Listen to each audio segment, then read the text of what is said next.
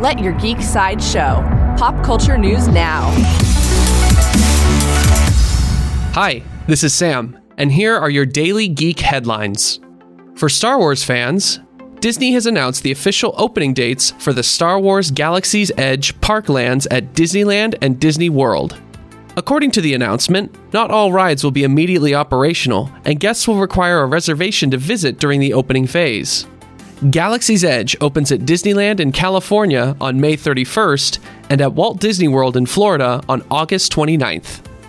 Up next from Warner Brothers, according to Variety, actor Idris Elba is in talks to replace Will Smith in the role of Deadshot for the upcoming Suicide Squad sequel.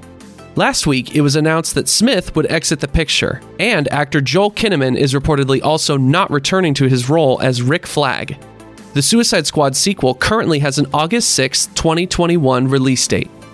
Coming soon to Amazon Prime, Prime Video has officially teased the setting for the Lord of the Rings series currently in development.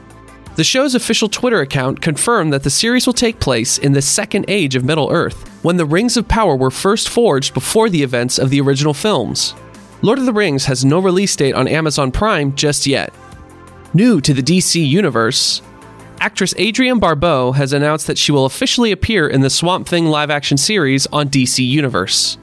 Barbeau is known for starring as Alice Cable in the 1982 Swamp Thing film, though she has not disclosed her role for the new series. Swamp Thing streams exclusively on DC Universe later this year.